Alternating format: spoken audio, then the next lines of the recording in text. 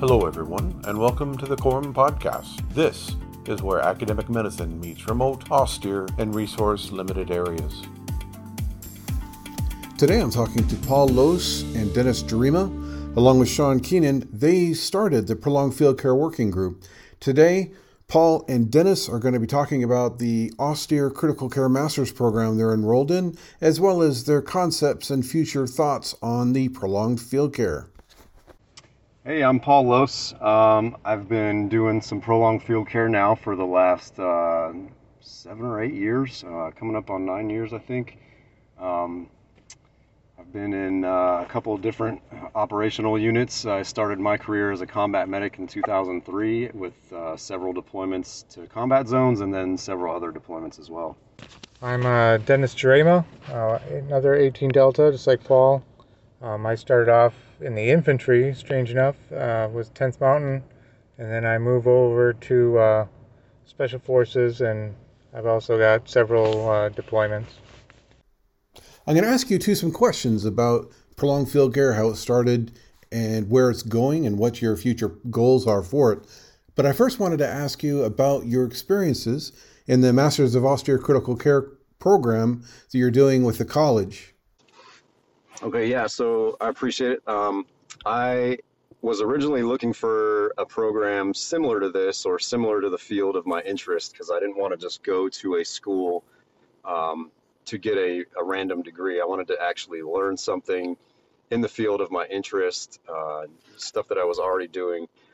But unfortunately, given my time out of operational medicine and even instructing and now administrative stuff, like I don't get to see patients every day, so I thought it important to actually get exposed to go into some deeper medicine and also sustain the skills and knowledge I already had. So instead of going to get a degree in emergency management, let's say, that I didn't plan on using, something like this that could further my knowledge and skills and reinforce what I already knew would be more valuable to me. I had a plethora of joint service transcript recommended credits, and then also I think I've been to 4 or 5 community colleges and technical institutes here in the States, and just never ended up with a degree due to deployment requirements and other things that happened. So I was looking for something that would fill that gap at a higher level and take what I already knew and what I already had and put that to good use.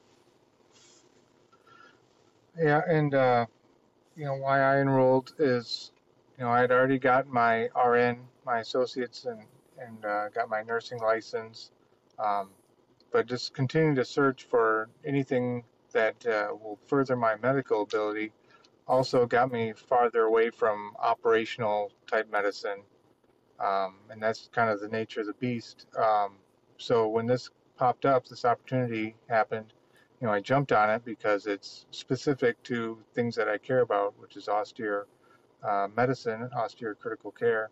And not only am I going to be able to up my own game, but I can also pass that information along to my brethren so that they can also up their game. Thanks for that.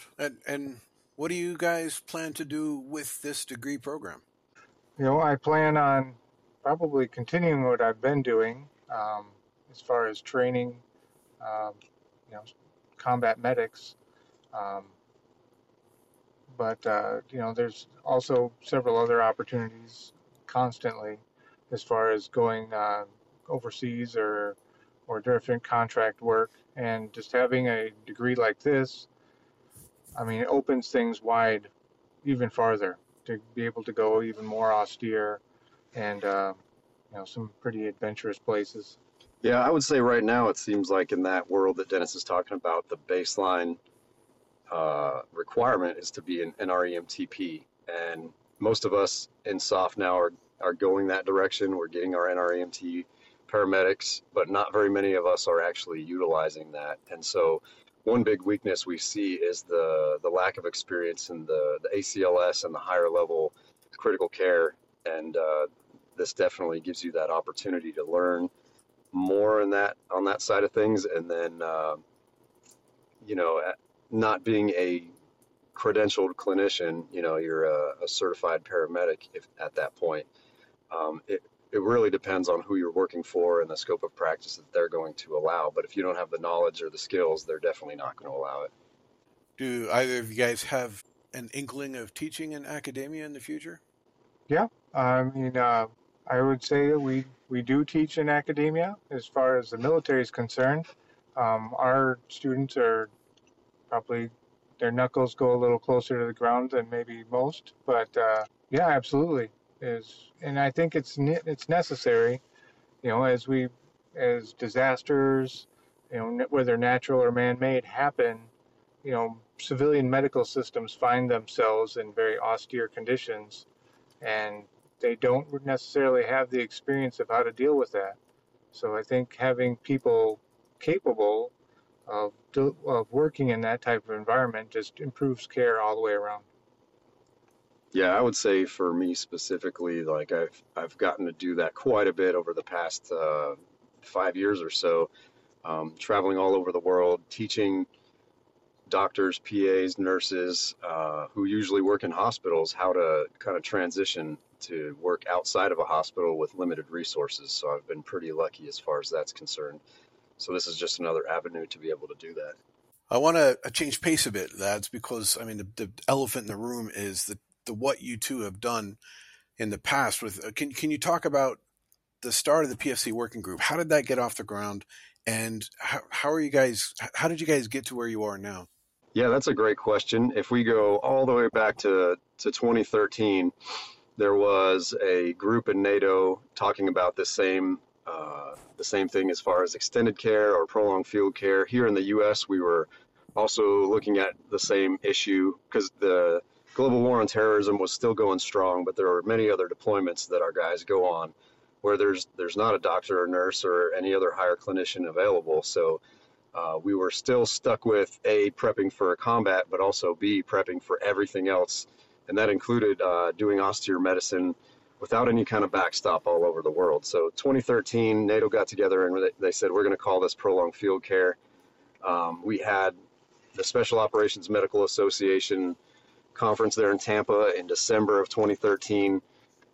And I remember Sean and Justin both presenting topics on that subject. And then from there, I was lucky enough to be present as like a young E6 at the time, where my PA had dropped out. So there was an open slot to SOMA, and they said, hey, you want to go? I was always up in the aid station for one reason or another. And I jumped on that opportunity. And so when I saw them talking about this stuff and the conference was coming to a close, everybody's getting ready to go back home, we still had obviously a lot of unanswered questions despite the presentations that they both gave. So we knew we had all these questions that were popping up, and the more we looked into it, the more questions we had. At the same time, during some of these deployments, we would end up in an austere environment where it was so austere, and the things we were doing, we would request a surgical team, and we had some great conversations with those surgical teams. But it was, two medics, and you had a surgeon and CRNA, and whoever else was there with them. And so we have these great conversations that were going unrecorded. Nobody else could get them. It was just us. So at that time, Justin and Sean and I think there were a couple others originally as well who started the podcast. So the podcast was started from those conversations we had in Africa. We wanted to kind of revisit some of those subjects and kind of do deep dives into each one of those things, whether it be telemedicine, the overall idea of prolonged field care, or other specific subjects. So we started doing the podcast soon after that SOMA conference. Well, I think my small contribution there was that I got to kind of just raise my hand and say, okay, great, this conference is coming to an end. You guys want to start a podcast, but how are we going to maintain the integrity of this group who wants to continue working together going forward? And there was no kind of social media presence at that point. So I said, hey, let's just start a website for show notes and some kind of social media, Facebook, for us to all stay in contact, because a lot of times those email chains would get unwieldy, or you would have to set up conference calls, and most people couldn't make it. So social media worked out really well, and that blew up pretty quick. On the website side of things, as I started listening to the podcasts and writing show notes for those initial first few, that's probably where I started learning the most. When you're either prepping for a podcast or you start prepping for the show notes, you're looking through the research, you're getting all the resources that the guys need. Like that really cements some of those lessons learned in your head, because you're seeing the same thing over and over and over. So for every podcast, it might be you record for an hour and a half, you edit for 5 hours, you do research for the show notes, you edit the podcast or the show notes themselves, and then you release it. And then also after that, it wasn't just getting released on the website, but it would actually get released on all the social media platforms. And so I would be constantly engaged with people asking questions, whether it was Instagram, Facebook, sometimes Twitter. And so the information was being bombarded on me from the get-go for every single one of those podcasts, and they were cumulative. So as time went on, you would still get questions from those early podcasts, and then you would get more from the additional ones. And it's a big job. So I think at some point Dennis came on, he started helping out. I got super busy with my instruction and everything I was doing at work, so Dennis ended up taking over the podcast side of things, and I still maintained the website at that point.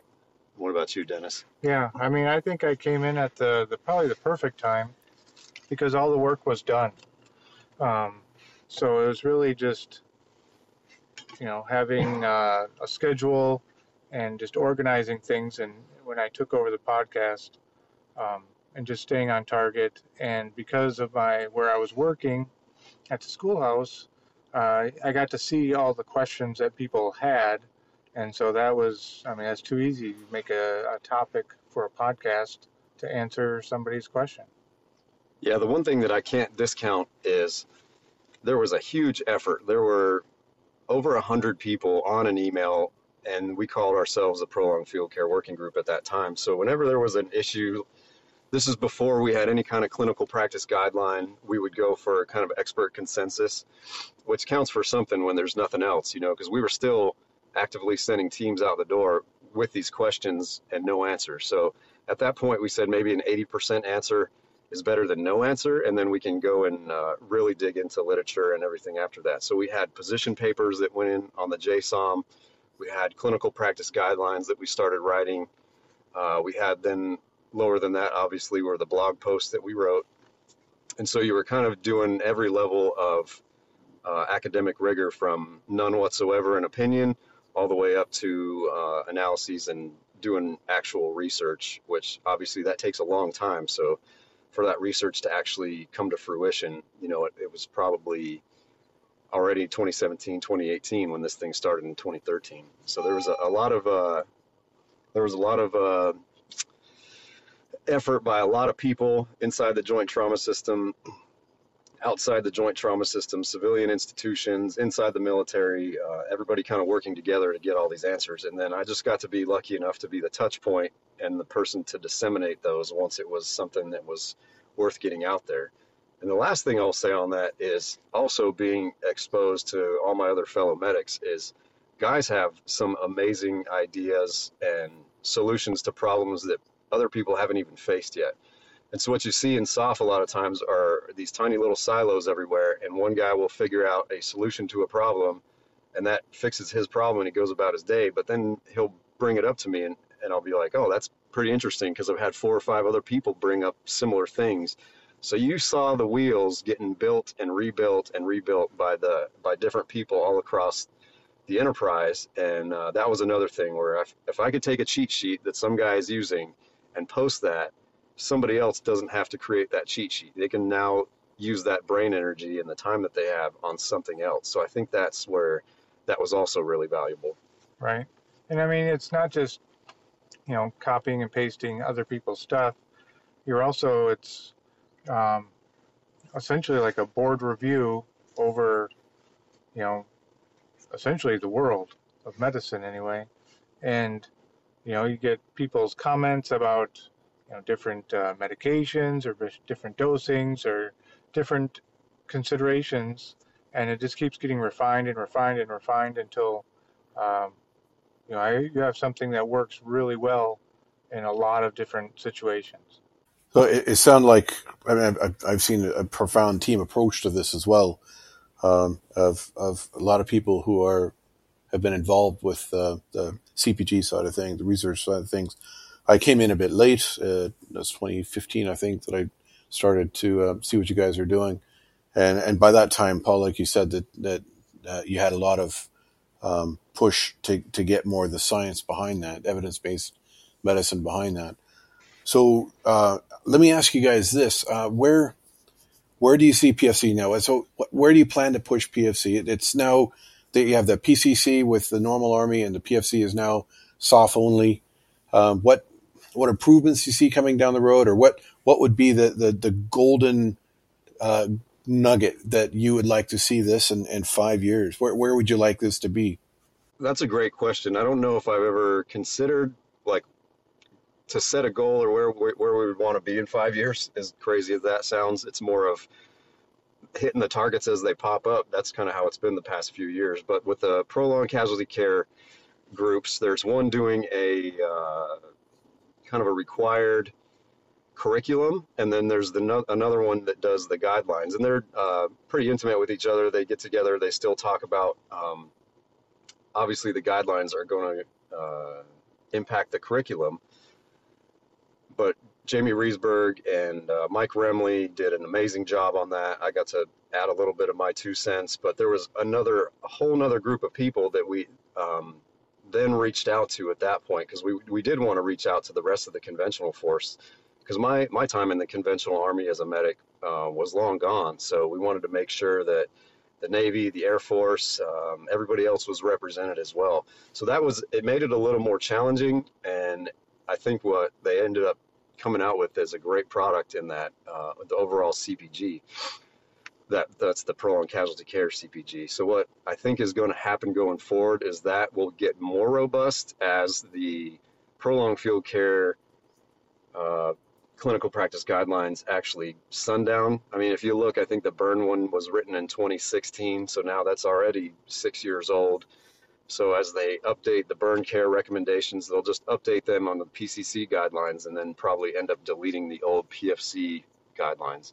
And the interesting thing about all these guidelines is you have to write that for the E2 combat medic that's maybe in a conventional unit deployed somewhere, or that goes all the way up to the tier 4, where you get past soft medics and you have a PA and a battalion surgeon in an aid station with a bunch of medics. So it was really a task to try to hit all those demographics and make sure that it made sense for all those people. And again, they're just guidelines. It's just something for some people to start with. But you can imagine if you just came out of IPAP, or let's say you're a GMO there in the Navy, you haven't even gone through your residency, and they say, okay, you're in charge of the people on the ship. What does that mean to you? And how do you even start preparing for that? This is a great way to at least get a jump on it. And then if you're, let's say you're well-versed in one area but not another, you could then focus your efforts preparing yourself and training yourself with those guidelines in the areas that you're weaker at. Yeah, where I would like to see prolonged field care, in 5 years. I mean, I'm already kind of blown away about how much we've actually moved. I mean, we've essentially, I think, turned the Titanic, 90 degrees.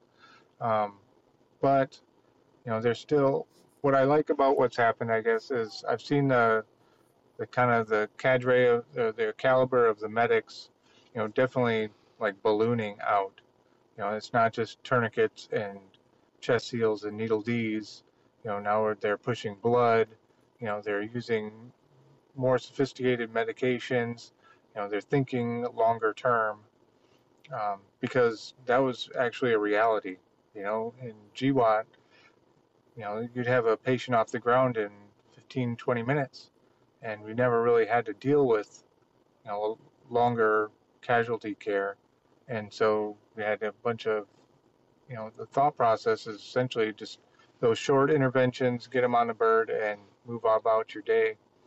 Now it's not the case. So just kind of opening people's aperture as far as what is going to be required for this mission set, and I see the medics, rising to the occasion, asking better questions, asking more in-depth things, and I would like to continue moving in that direction. Not just with guidelines and uh, podcasts, but we also got to think about even the small things, the small details that add up to big things. So I'd also like to push into more video type demonstrations and how-to type stuff myself. Yeah, on that with the video stuff, the Committee on Tactical Combat Casualty Care has done a great job with all the TCCC stuff. So when you get into the baseline medical knowledge, there is a plethora now of videos, guidelines. They have the curriculum pretty much written out up to Combat Lifesaver, I believe, at this point. So as that expands, and guys are getting to the point where they're proficient, because you shouldn't just jump right into prolonged field care. You have to make this common disclaimer. Get good at TCCC and get good at clinical medicine, and then you can start tackling what happens next, because you don't want to start looking at crush and burn injuries long term before you know how to treat them short term, or just put on tourniquets and junctional tourniquets. So what I do notice is that if somebody is weak at TCCC or even just normal clinical medicine, that if you put them in a prolonged field care situation, what I notice personally, this is my own opinion, is that they then notice their own weaknesses, because they then have to deal with their own inaction or the wrong action. If they don't get a tourniquet on in time and you build the scenario correctly, then that forces them to deal with their own consequences. And so I think that's a great way for guys to learn. Whereas if you just train a 10, 20-minute scenario, they don't get the tourniquet on, they don't get blood on, they hand the patient over, those consequences are lost on them, because they would be put on the next level of care as opposed to dealing with them themselves. So I think it's a good way to open people's eyes in one form or fashion, but it's also a great way to teach. It is a valid point. I mean, Sean Keenan always says, you don't have PFC without TCCC. And deploymentmedicine.com is doing really good with the videos. Do you see prolonged field care having something similar as far as website videos and education that you see on deployedmedicine.com? Yeah, I think I should probably address that. So the prolonged casualty care, I think, is going to end up being, don't quote me on this, but I think it'll end up being a sub-working group of COTC. And so there will be a group of people who specifically work on that, the PCC guidelines, but under COTC and under the joint trauma system. And then I think where Dennis is going to fall, and he can correct me if I'm wrong, is we'll still focus on soft efforts and the R&D of some of these TTPs, and maybe not equipment, but at least the research, the questions, and how our guys are doing this stuff around the world. Because as I said before, if you have medics deploying to 70 plus countries every day, all day, we learn a lot of lessons. We just have to collect them and then disseminate them appropriately. What do you think, Dennis? Yeah, it's, again, like, we're just trying to, I guess, for the PFC specifically, our target is the special operations. But, everything feeds kind of into everything else. So lessons learned from us always move over to more conventional forces. But yeah, absolutely. I think we really need to, show people how to do things. And once you show them how, as an example, like, different ways to get an IV access on somebody who's hypovolemic, like that's a pretty tough trick when you're just used to practicing on healthy people. But if you kind of arm people with kind of a pace plan of how to do this, they're going to be much better prepared.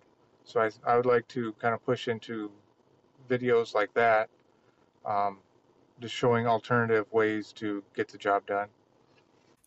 That's it's quite an undertaking to be able to start divvying up all the tasks found within PFC to get people, actors, to start making these videos. But we have a template. The deployedmedicine.com has professional level videos and PowerPoint slides, some of them in Ukrainian now for the conflict, as well as downloadable PDFs. And it's something that I think the PFC working group can emulate for the SOF prolonged field care guidelines. Maybe it's pretentious, but um, I think that would be a good direction in the next 5 years. Yeah, from what I've noticed on our on the website when we were really active is that those PDFs and cheat sheets and things were by and far the most downloaded things, the most visited pages of that website that there were. So yeah, you're right. I mean, guys are always looking for these resources. When you have limited time to prepare and somebody else has done that work for you, that's a huge help. That's definitely something we can talk about for the next 5 years and moving us forward. You guys have put a profound momentum in place with PFC, and Appreciate it. I Yeah, would thank like you. to see that momentum continue on and you guys be the leaders in this soft level prolonged field care. It's pretty amazing to see what you guys have done. So, any last comments you guys will have? I kind of want the absolute open blank slate comments that you guys have about the college or about any of your experiences or anything you would like the listeners to know. I've got two that pop into my head right away when you ask that. So the first one was during 702, we had a bunch of videos, and they were everything from presentations on, let's say, burn care from Dr. DeMello up to you had actual case studies presented from KCMC. And those were invaluable. So if you've never, like, for what I was talking about before, if you've never just taken a podcast and had the idea to write down show notes, it was very similar to what we had to do for those videos as far as writing out the Gibbs review. While maybe some of it was a little repetitive, the questions that they asked, the overall feeling was the same, where you're listening to the speaker, you're interacting with them if you could log on at the same time, although you didn't have to, so that was convenient. But then you would have to go back, probably listen to it again maybe, but then write down your thoughts and then what you would do with it in the future. So that was actually pretty valuable.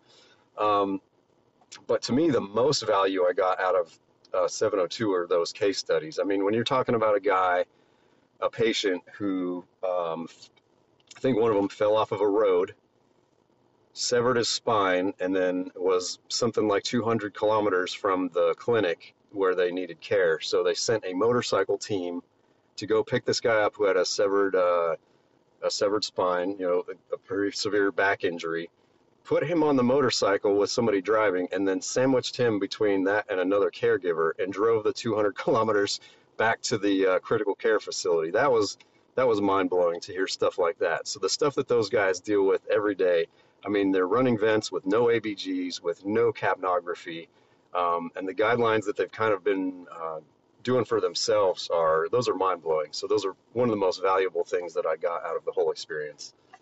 Yeah, it's just kind of the breadth of experience that you get out of it. Not only the instructors or presenters, but also you have the students, and they're from all over the world, and how they deal with a situation,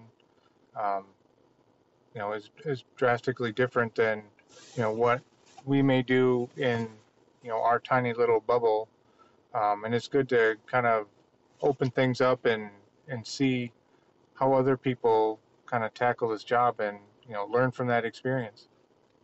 Yeah, that's a great point. I mean, even the differences between the paramedics in Canada, let's say, versus somebody who's contracting in a war zone or a conflict zone. I mean, some of them resemble what we do, and then some of them are so completely different where, yeah, you definitely can gain some pearls from the other students interacting. I think the last thing that I would add to this whole thing, maybe I was thinking about it some more, like where would I like to see this going, is that I think we've done a pretty good job of kind of disseminating information on what to do and kind of how to do it. But I think at this point in my career, facing down the end of my Army career in the next year or so, like how do you prepare other people, not just to do it, but to teach it? So I've really been trying to focus on how do you instruct other people to instruct these subjects, these very complex topics that maybe they haven't had the chance to put in the hundreds or thousands of hours of study. But I think we're getting to the point where there are some pretty um, solid guidelines that we can have them go off of. We just have to show them a little bit more. So now when I teach medics, I say, hey, this is not just for you, but when you are teaching this, this is a good way to do it. So I try to preface most of what I teach in that sense, and I think that gets another level of buy-in from them, because then they quickly remember, like, oh yeah, it's not my job just to do this, but it's my job to teach my own teammates and my partner force whenever I deploy around the world. So that's a great opportunity to spread the knowledge. It's a valid point within the military as well, NGO. You need to train the people around you because if you're the only medic, they're the ones that will be working on you if you go down. But more importantly, teaching people how to teach. And that, I remember on the ODAs, I mean, we go to JSETs and this is what we do, that we teach.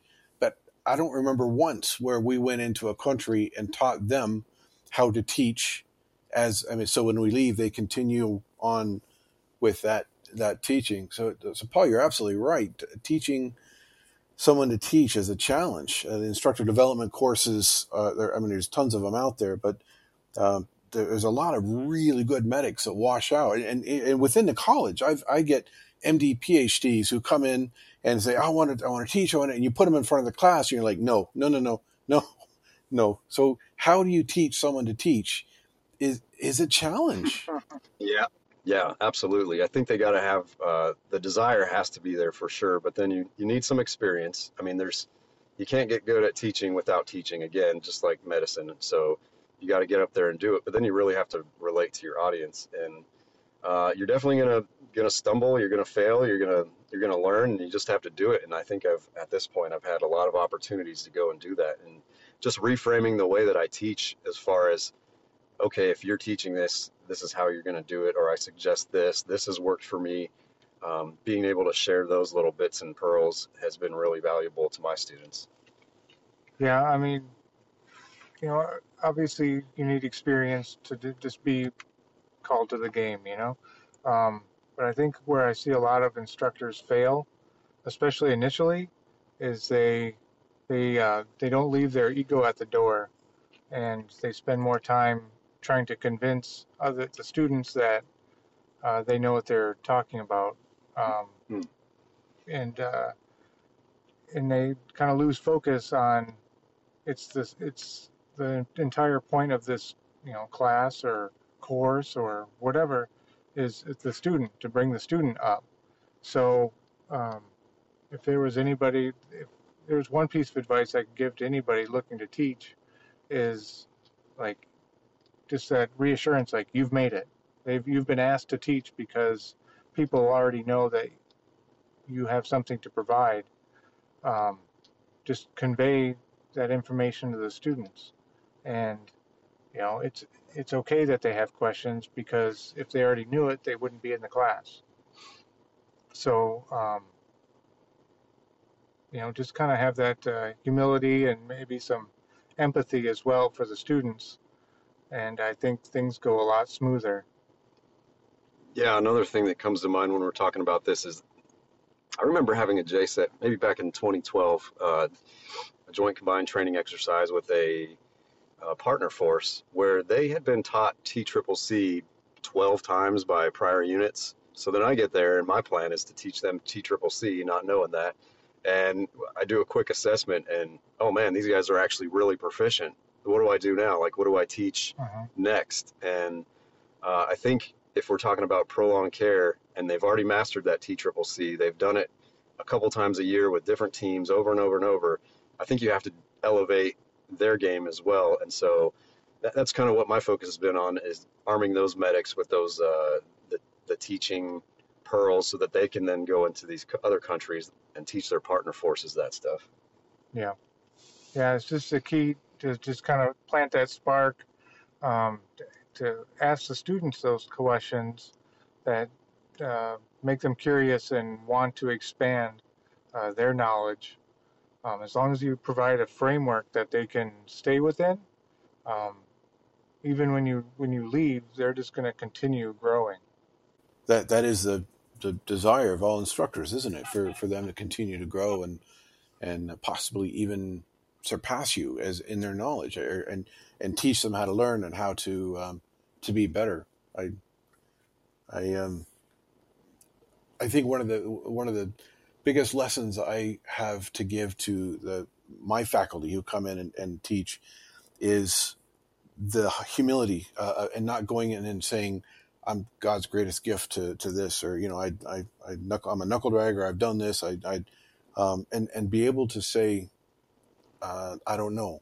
So if and it happens all the time. I teach docs and they're smarter than me. They're more educated than me, and that's fine. And having them ask questions, I'm like, I don't know, but I'll get back to you. And I learn from that as well. Yep. When you get a really strong student that has memorized the guideline that I haven't looked at in a few years, and they're asking questions about it, I'm like, oh, I better get back and look at that one again. But it's great. It's great to be challenged, especially on the stuff that we already put out. It's hard to stay abreast of everything in medicine all at once. Yeah. But I mean, even you say you get that guy who's memorized everything. Well, then, I mean, the next question is, all right, well, go do it. And then you find other holes, because you always have everybody that's across the spectrum. You have the guys that maybe they aren't very advanced in their knowledge, but they're very good at doing the basics very well. And you have the other end of the spectrum where you have somebody who's memorized all the guidelines, all the books, they know all the answers on a written test, but when you ask them to do it in actuality, then you start to find holes. So everybody has something to learn. And sometimes it's just learning that you need to shore up your base a little bit harder. Still allows that person to expand. It's medicine. It's the art of medicine. So it's not just memorizing facts and figures to put it into a machine. Like, you actually have to do the thing. And sometimes the patient doesn't react the way you thought it was going to happen. So what do you do next? Yeah, great point. Yeah, I see this as like head knowledge and hand knowledge. And you're right. So there's going to be somebody in the classroom that knows more about the critical care textbook than we do, and they can start quoting research studies. But can they do a BVM? Do they have the hand knowledge to back up and on the other hand, you have somebody, well, I can do femoral lines. Great. Tell me the science behind it. Oh, yeah, you need both. Right. Yep, absolutely. And it's okay to have a hole in your knowledge. It's not okay to let it sit there. Agreed. Yeah. Well, lads, I appreciate your time. I know that you guys have to get back into the classroom there at Bragg, but I appreciate your time, and I look forward to seeing you guys complete your Masters of Austere Critical Care and continue to thrive. You are impressing me as you go through the program. It's an honor to have you there. Oh, I appreciate it, Albert, especially for the opportunity to be a part of this cohort. Yeah, no, thanks to you and all the faculty, Dr. DeMello and Diosei and everybody else. They're great. All right, lads, appreciate it. I know you got to get back. We have 9 minutes to get back to the classroom. Sorry about that. Good crack, as we say in Ireland. Paul Loos, Dennis Jarema, thank you for joining me today on the podcast, and I look forward to seeing what you can do on the Masters of Austere Critical Care. That is it for this podcast, and we will see you next week. This has been a presentation from the College of Remote and Offshore Medicine Foundation. If you would like to earn CPD credit for this podcast, you can join the Council of Members. Being a member of the college gives you free CPD credits, free access to the virtual field guide, and discounts on our e-learning courses. You can join the team on the college website, which is Corum, C-O-R-O-M, corum.org.